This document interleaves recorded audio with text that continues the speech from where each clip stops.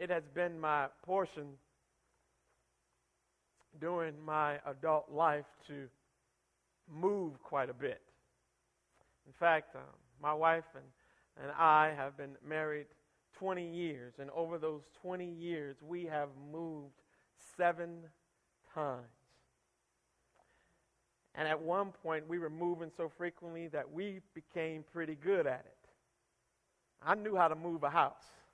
I knew how to pack it up, and people weren't afraid to come in and weren't afraid to come and help, as most people are afraid to come and help, because when you go there, nothing's packed. Well, we knew how to pack a house, and we knew how to move efficiently. And many of you and some of you who grew up as perhaps Army brats or in the military and often found yourself moving from location to location, you learn to embrace it. You learn to accept it. You learn to make the most of it. You learn what's really most important. And you come to look forward to the new experiences that you will have as you embrace the move. Even though it may only be for a time, it may only be for a season of a specific assignment that has been given to you in that place, you learn how to embrace the change. You know, as Christians, we're always on the move.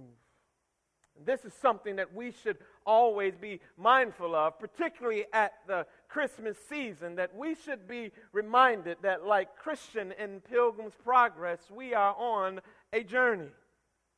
And there's no place that we should get so comfortable that we're setting down and believing that that is the place we're going to stay for all time. But as Christians in this life, in this body, we are on a journey. We are journeying to God. We are journeying to the celestial city. We are only passing through this world. And this should hit us particularly poignantly at Christmas time, because the Bible tells us that Jesus came into the world to only dwell. He came into the world, as it were, to pass through. Jesus was on, as it were, a journey. He was only passing through. And this is what our text reminds us this morning. And it should put us in the mind also that we, like Jesus, are only passing through this world. Notice what the text says. This world is but for a temporary dwelling place. The Word became flesh. The Word became flesh. This, no doubt, is the most concise, and indeed it is the most straightforward definition of Christmas and the incarnation. The Word became flesh. The Word. The Word. The Greek word there is logos. It means word. But it means more than just word as we might think of it. But when it's referring to, in this text, it is referring to the Word of God. And so therefore it is referring to the creative Word of God. The creative Word of God became flesh, took on human likeness.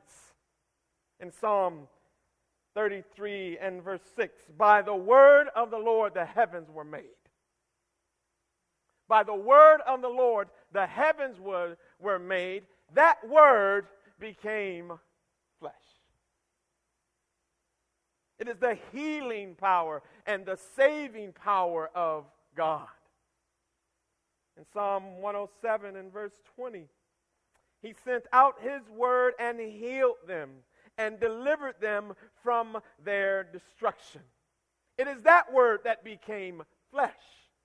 His creative word, his healing word, his saving word became flesh. Because you do understand, when it says that the word became flesh, he who creates, he who heals, and he who saves is God. God is his word. And therefore, when it says the word became flesh, God became flesh. Look at John chapter 1 and verse 1. John chapter 1 and verse 1. And the Word in the beginning was the Word. And the Word was with God, and the Word was God. He was in the beginning with God. All things were made through him, and without him was not anything made that was made. In him was life, and the life was the light of men. The Word became flesh. And this, beloved, is an accurate summation of Christmas. This is the miracle and the indescribable truth that we celebrate at Christmas time. This gives meaning to the holiday. The Word became flesh. If that is not what you are celebrating, then you are wasting your time. The Word became flesh. The songwriter says, the Word of the Father now in flesh appearing. What became flesh? The Word that was in the beginning became flesh. The Word that was with God, John says, that Word became flesh. The Word that was God became flesh, took on human form. The one through whom all things were made, he became flesh. The one without whom nothing was made, he took on human form and became flesh. The one in whom was life and the light of all creation, he became flesh, took on human form. As we said earlier from Philippians chapter 2, speaking of Jesus, the Word, the one in whom is life and the light of all creation. He was born in the likeness of men and found to be in human form. The Word became flesh. He who was God, existed as God, having all the rights and privileges of God and the prerogative of God, became like us. This is an amazing thing. Beloved, the more you contemplate it, the more you reflect upon it, the Word became flesh. The Son of God, the eternal one who existed as God. It was Augustine who said, speaking of Jesus, Jesus was before his own flesh. He created his own mother. He chose her in whom he should be conceived. He created her of whom he should be created. Makes you want to ask Mary a question, don't you? Mary, did you know that your baby boy was Lord of all creation? Mary, did you know that your baby boy would one day rule the nations? Did you know that your baby boy was heaven's perfect lamb?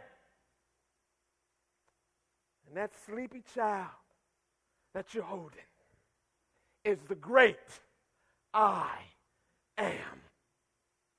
Mary, did you know? Church, do you know? Do you know what you're celebrating this time of year? The great I am has become like you and me. The Word became flesh. And notice what the Bible says he did. And he dwelt among us. This is remarkable. This is absolutely remarkable. Christ didn't just come into the world, but he dwelt among us. Did you hear that? I mean, he could have just came and stayed off all by himself. And you're not worthy to come. You're not worthy to be in his presence. He could have came and you said, oh, yeah, Jesus came. He way up there. He up on top of that mountain. He's on that hill. And no one dare come near him. But he didn't just come into the world. The Bible says that he dwelt among us. He made the world his dwelling place. He walked and talked like you and I do. He ate and slept like all of us should. He dwelt among us. The New Living Translation translates that sentence. The Word became human and made his home among us.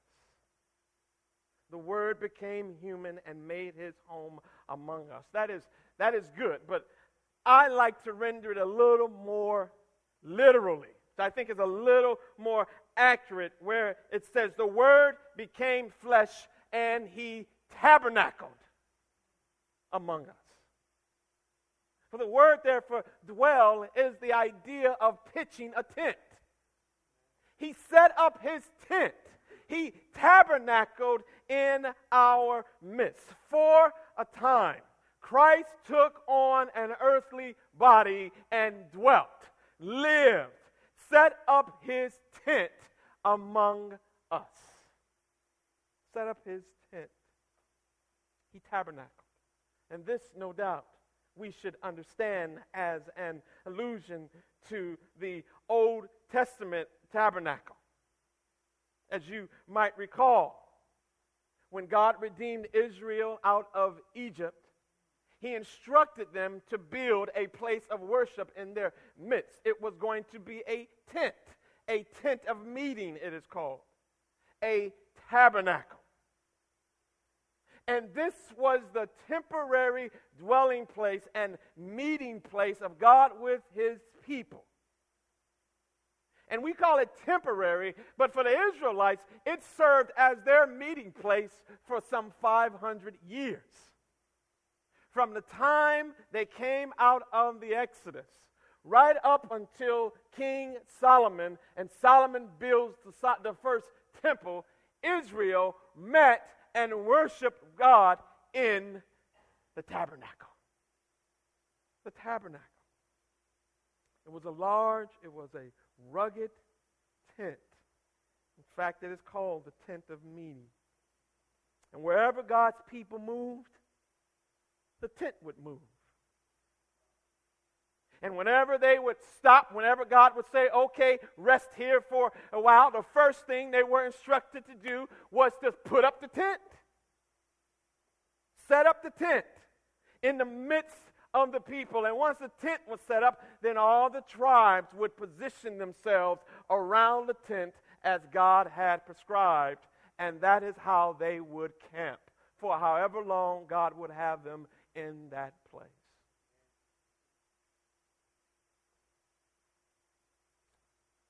Like everything else in the Old Testament, beloved, that tabernacle points us to Christ. You don't understand the nature and the purpose of the tabernacle unless you understand it in light of Christ. Like everything else in the Old Testament, you don't understand the Old Testament rightly until you understand it in light of the person and the work of Jesus Christ. And therefore, to understand the tabernacle, you have to look at Jesus.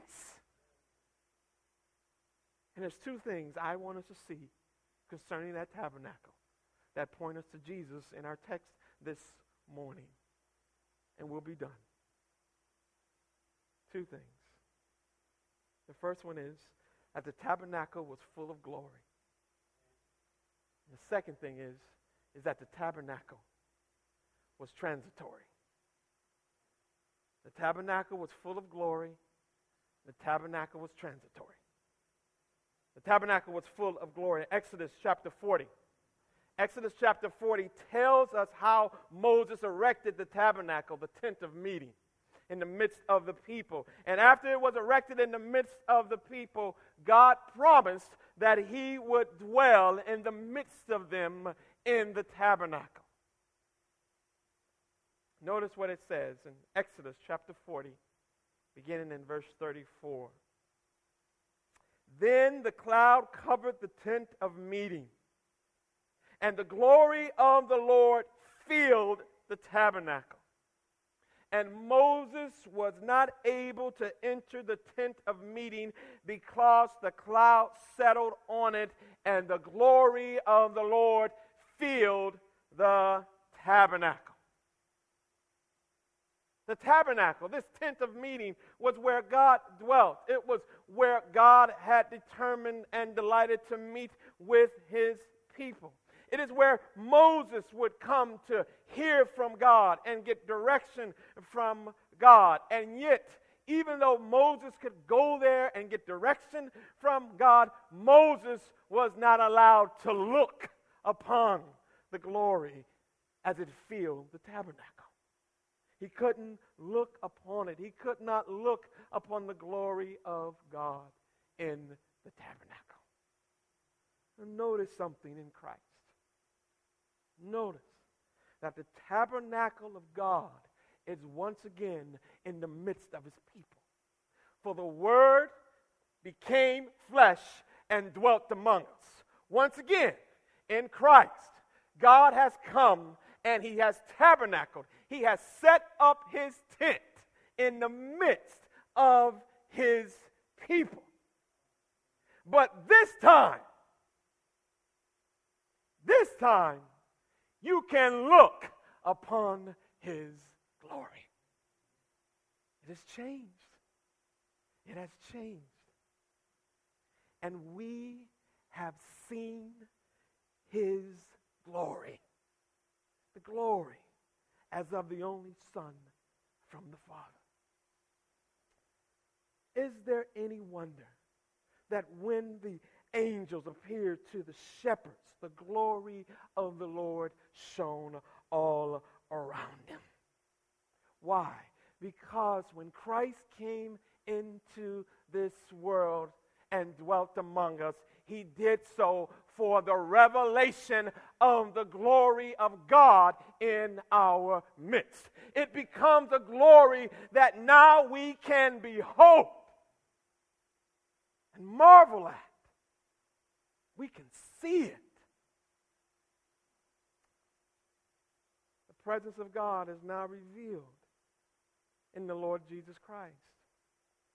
In 2 Corinthians chapter 4, in verse 6, the Bible says, "For God, who said, 'Let light shine out of darkness,' has shone in our hearts to give the light of the knowledge of the glory of God in the face of Jesus Christ." Moses could not look at God. Exodus chapter 40 and verse 35. The angels hide their face, Isaiah chapter 6 says, and they cannot look upon God. But there in that manger, Mary, Joseph, and the shepherds looked upon, for the first time, the face and the glory of God.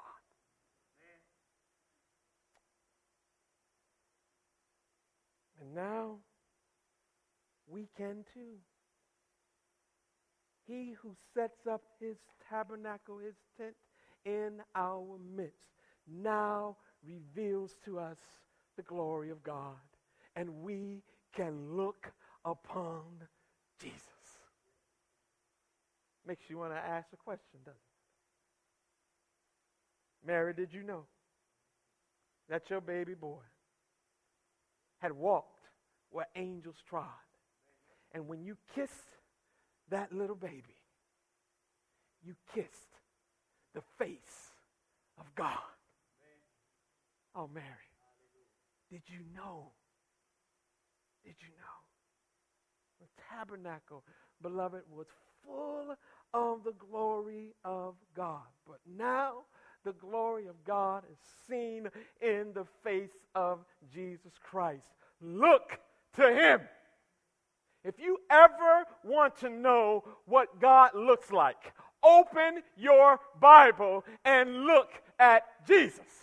There he is in all of his glory, in all of his splendor, in all of his wonder. You don't have to wonder what God looks like. He has shown us. It's in the face of Jesus. And the Word of God became flesh, and he dwelt among us. And we now see his glory. We see his face. He no longer hides his face from us. We see him. We see him.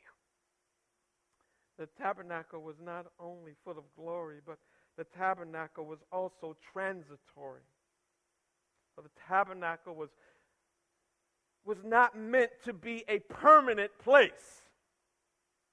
Whenever they set it up with tent pegs.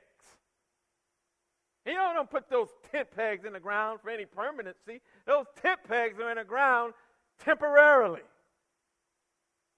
And it was a reminder to them that as frequently as God would have them move, the tent was to move. As far as God would have them to move, the tent was to move. But you do understand that in the Old Testament, God's people were a transitory people. They were a nomadic people. Abraham never settled on a home. He never settled on a home. God called him out of the land of Ur, the Chaldeans, and he sent him on a journey. And Abraham never, his whole life, settled on a home. That's what the Bible says in Hebrews chapter 11, beginning in verse 9. By faith he went to live in the land of promise as in a foreign land, living in tents. Living in tents with Isaac and Jacob and heirs with him of the same promise. For he was looking forward to the city that has its foundations, whose designer and builder is God. Abraham, Isaac, Jacob, wandering, the nation of Israel, wandering, coming out of Egypt and wandering through the wilderness. And what the tabernacle did was to be a reminder to the nation of Israel that they were never to get too comfortable in the wilderness of this world. Never, never, never. For God's people are always looking for a better city. A better city. A better place. And when the Word became flesh and dwelt among us, beloved, you do understand that it was only a temporary dwelling place. It was a temporary dwelling. And as a temporary dwelling, Jesus' life was not a life of comfort. It was not a life of ease. It was always transitory. He didn't come here and establish himself in a position of comfort and ease. Because he never meant for it to be permanent.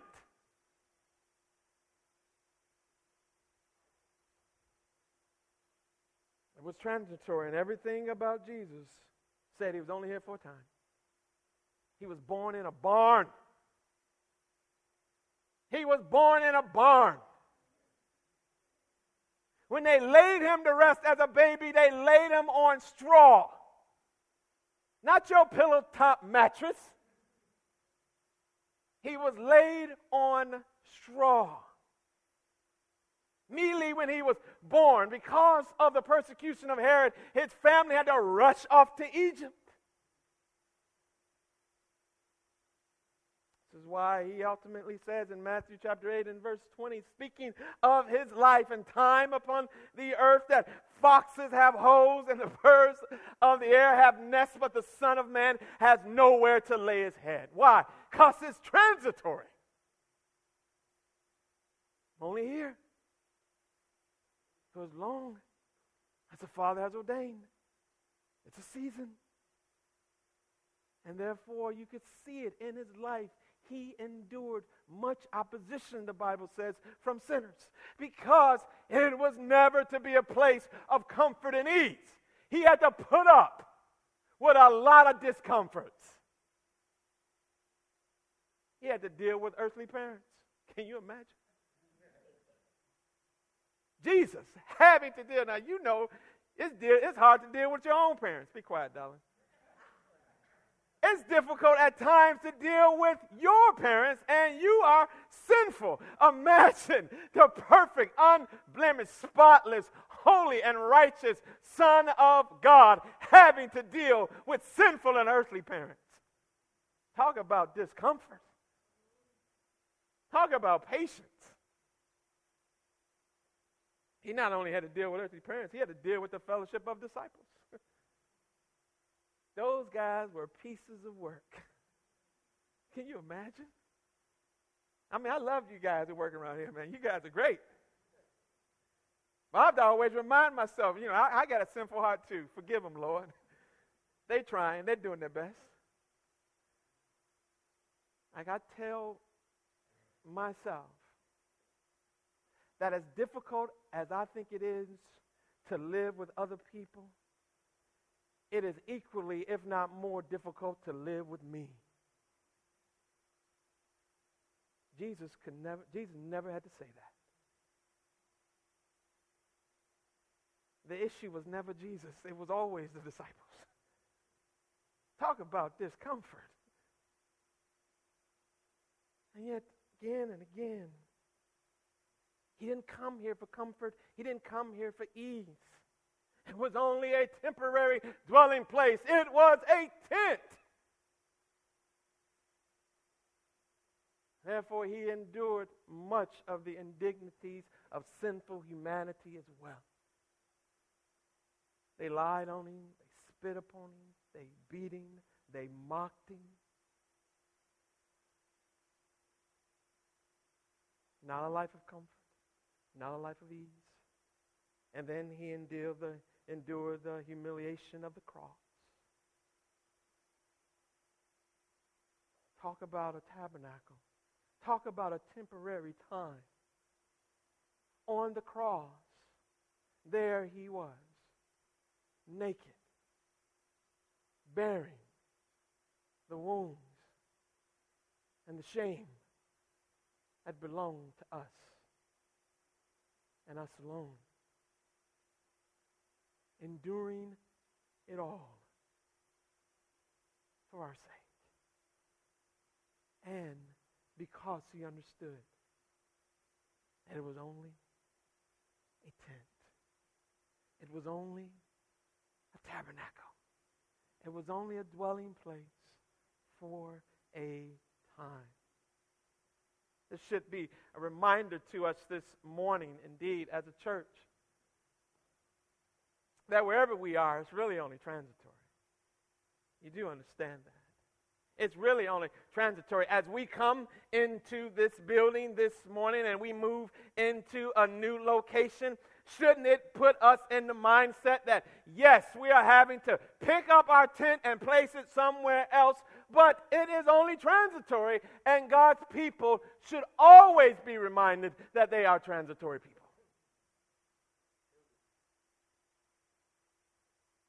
And therefore, if we are pilgrims, if we are on this journey as with Christ, it should remind us that we are here temporarily despite the inconveniences of it all. And there are some inconveniences, indeed. Those chairs are not the most comfortable chairs in the world. They're not. The inconveniences of time constraints and having to set up, and the inconveniences of having to break down every Sunday. The inconveniences of the sound and storage place. And yet, through all those inconveniences, we should be reminded once again that God's people are God's people, roof or no roof. Building or no building, bed or no bed, room or no room. We are still God's people on a journey, living as it were in temporary dwelling places. Ready whenever He calls to pick up and move again. Not only do we know that as a church, but we should know that as Christians, individually as well, that our lives are but transitory lives. Everyone here, all of us, have been put here for a season, and therefore, in our own hearts, we are never to grow too comfortable in this present world. I'll be ready at a moment's notice to go up yonder, to be moved up yonder at the call of God. Because this is just a tent. This is just a tabernacle. This is just a temporary dwelling. And we have our existence like Christ in these earthly tabernacles. Earthly tabernacles. 2 Corinthians chapter 5 and verse 1, the Bible says, "For we know that if the tent, which is our earthly home," speaking of these bodies, "is destroyed, that we have a building from God, a house not made with hands, eternal in the heavens." If these earthly tents, you know, it's not so much if as it is when. You do understand? When these tents, when this earthly home, when these earthly tabernacles are destroyed, we have a reality that is truer than any reality upon the earth.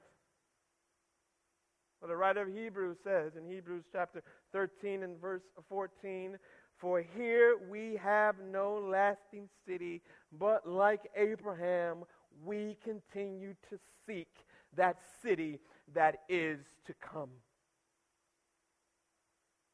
That heavenly Jerusalem, that new heaven and that new earth. For we, like Jesus, understand that eventually this mortality must put on immortality. This corruption must give way to that which is incorruptible.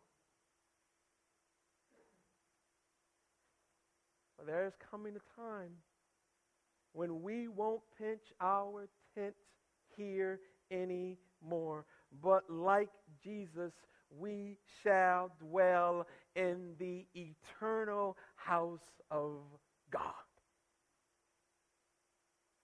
The Word became flesh, and He dwelt among us. He pitched His tent for a season, And therefore, at Christmas time, I should be reminded again and again that my life here, like Christ was, is just transitory. I am a pilgrim. I'm just passing through. It's not a Christmas song, but perhaps we should sing it at Christmas time. This world is not my home. I'm just passing by. My home and all my treasures are laid up on high. Now, my children probably don't know that song, and so they'd sing something like, I'm living out of a suitcase. Suitcase. Suitcase. Can't wait till I wave goodbye. I'm living out of a suitcase. Suitcase. Can't wait till I'm up in the sky. I'm living out of a suitcase. Suitcase. This world just ain't my home. I'm living out of a suitcase. A suitcase. Can't wait till I'm gone.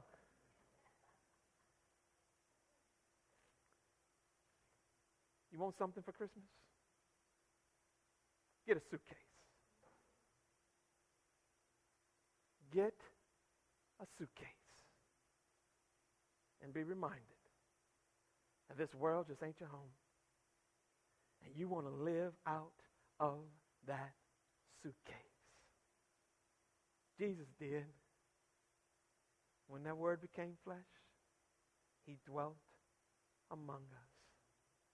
And he reminded us again and again that this world just ain't my home. I'm looking for where Jesus is. That new Jerusalem, that new heaven and that new earth, that city of God, which is not made by hands. Do you have your suitcase?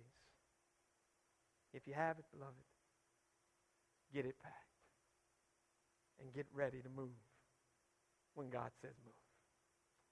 Let's pray.